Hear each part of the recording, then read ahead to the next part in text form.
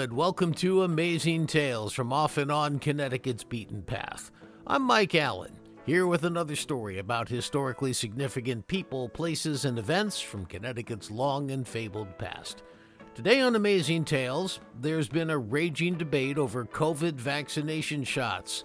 The inventor of perhaps the most famous vaccine of all time, the polio vaccine, was Jonas Salk. Well, his nephew, Eric Salk, knew him well, and he lives in Connecticut. He's my guest on this edition of Amazing Tales. So stay tuned for what would polio vaccine inventor Jonas Salk think about COVID.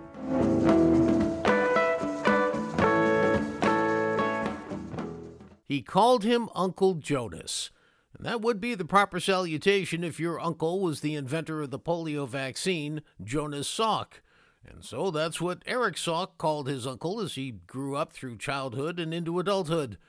Eric now lives in Connecticut, and he comes from a family steeped in medical science. Not only was his uncle famous, but so was his father, and we'll have more on that later. Today, Eric Salk is one of the frontline healthcare workers in the COVID battle, fighting from his position as an emergency room physician at Charlotte Hungerford Hospital in Torrington. We had the opportunity to speak recently, and ordinarily I try to make these podcast episodes timeless. That is, so they're never outdated. Well, this one's going to be an exception. COVID is here now as this gets published in January of 2022, and Eric Salk's comments on vaccination against COVID are indeed timely and interesting. There are several parts to this episode, and we'll start with the Salk family itself. Eric says that his Uncle Jonas was one of 3 sons born to Eastern European immigrants in New York City, parents who understood the value of education and made sacrifices to make schooling available to their sons. They were the sons of immigrant parents from Europe who worked in sort of the sweatshops of the Lower East Side and put their kids through school. That was education was certainly primary for them. Like many others, Jonas Salk and his brothers didn't have the privilege of attending exclusive private schools. Rather, they were a product of the country's largest public school system, New York City. Eric says that Jonas did well in school, but also received a lot of motivation at home. He was apparently a very studious, very serious child, but his parents, and particularly his mother, Dora, I know was pretty hard driving and pretty determined that her sons would have a leg up. Eric says that his Uncle Jonas faced the same pressures at home that many of us have experienced to pursue a specific career. I think she was actually more interested in him being a lawyer, but he sort of ended up being a doctor, which was okay too, I guess. You'd have to say that the brilliance gene ran throughout the entire Salk family. All 3 sons ended up in medical fields: virology, psychology, and animal medicine.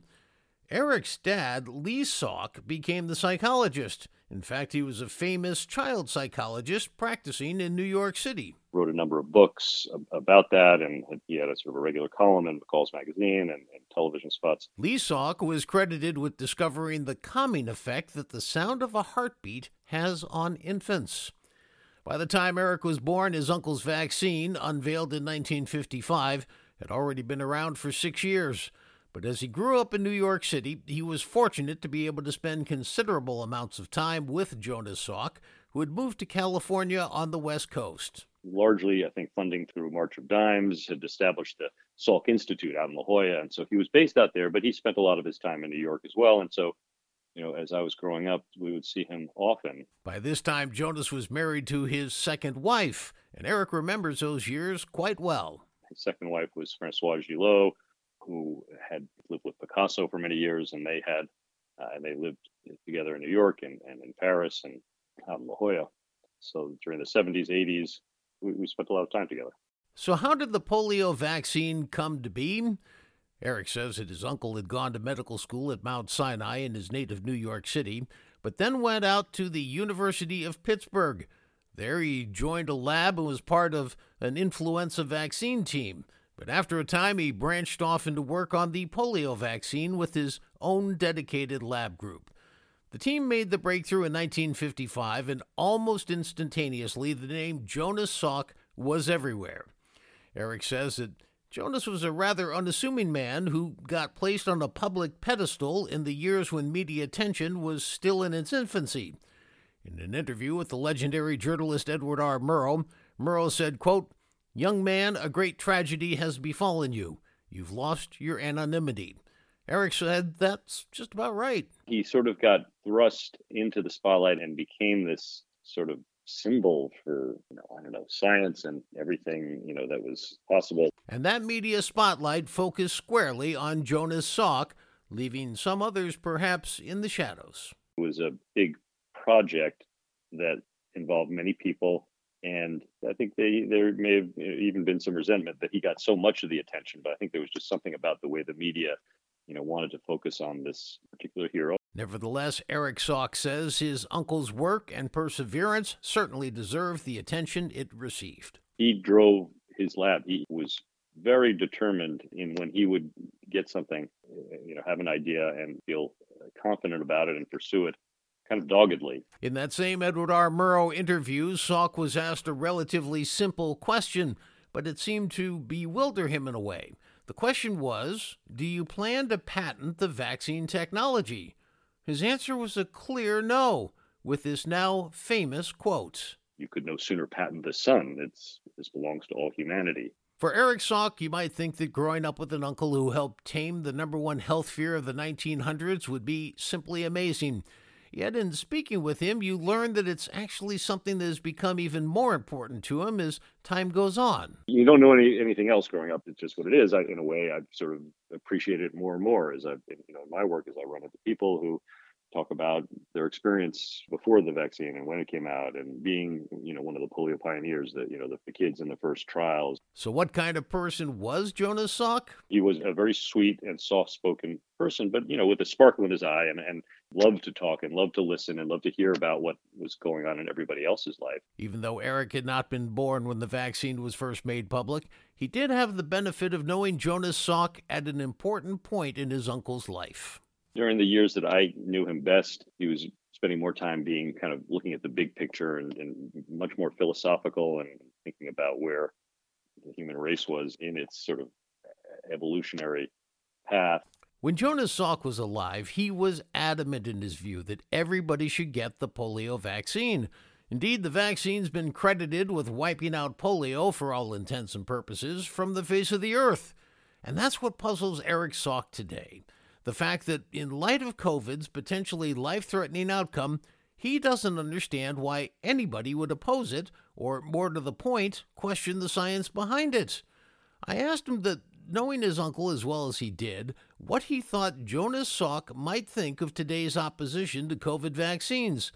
He said he was quite confident that he would wonder where the pushback was coming from in terms of logic. It is obviously, to a large extent, sort of politically and ideologically driven, and that, I think, something that he would have been pretty upset about. Eric says his uncle's worldview was cast in the principles he held dear. He believed in science, and science is the pursuit of truth and doesn't belong in the political realm. He says his uncle would have been disappointed to see science and scientists dismissed so readily.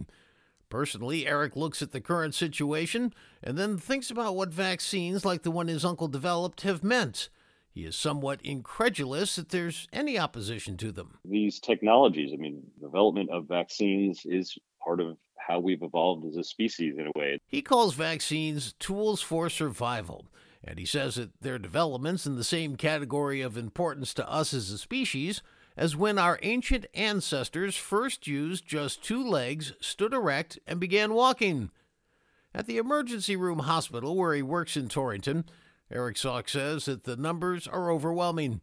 They show that the persons who need the ICU beds the longest, stay in the hospital the longest, use ventilators the most, and require other high-flow oxygen devices are those who did not get vaccinated. He says the reports you hear in the media are true. Medical staff are suffering from exhaustion, fatigue, disillusionment, and staff shortages. The people that are requiring the most resources and putting all of us at the greatest risk are the ones who made a choice to not get vaccinated. At one point in time, Eric says that he tried to discuss the vaccine issue with so-called anti-vaxxers when they came into his emergency room, unable to breathe, seeking treatment and help. Now he says it's become so political with entrenchment setting in that it's hardly worth the effort anymore. it's become one of those things that the discussions are usually not fruitful on either side. And so I think most of us have just, we sort of shy away from engaging in the discussion. One of his own pet peeves is to hear people say that getting a vaccine infringes on their personal freedom. He bristles at that after witnessing firsthand how their decision not to get a vaccine impacts the personal freedoms of his staff. He says that's one key reason why so many people are leaving the medical field. They're simply fed up. He says, though, that he's seen in some of those same individuals straining to capture a breath on a ventilator in the ICU, at one point or another, a look of remorse in their eyes. Was it like this when his uncle's polio vaccine was introduced? Eric says there's always some reluctance, but not like we see it now.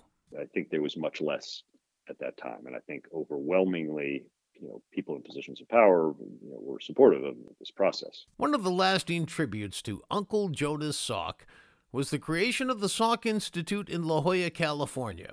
Eric says the March of Dimes organization provided much of the initial seed financing, and it turned into a place that kind of mirrors Jonas Salk's own big picture thinking. It brought together people from various different disciplines, not just the biologic sciences, but chemistry and physics and musicians and philosophers, and the idea was to collaborate and think big thoughts. And while he's not personally involved with Institute operations, his stepmother remains on the board, and his cousin, Jonas Salk's son, is very involved. Eric does keep up, though, on their contributions to society. Kind of an amazing place where great thinkers come together, and they have been very prolific in terms of work, especially around aging and dementia and immunology and cancer research. A lot of stuff comes out of there. And what about Jonas Salk's legacy on Eric Salk? What are the lessons he's kept with him over these years? Well, first, he appreciates the fact that Jonas Salk was a true listener who wanted to hear as much about you as he wanted to speak about himself. Part of it is curiosity. He followed his curiosity, and that drove him. And he'll always treasure his big picture thinking about really important concepts. How we've evolved as a species in relation to the world and other species. In the final analysis, Eric looks to his uncle and his accomplishments as a constant beacon of hope for dealing with the current COVID crisis, one that he hopes we will see through in a concerted fashion. I would certainly wish for sometimes that simpler time when an issue like this wasn't so politicized. But we'll move forward and hopefully get through this together.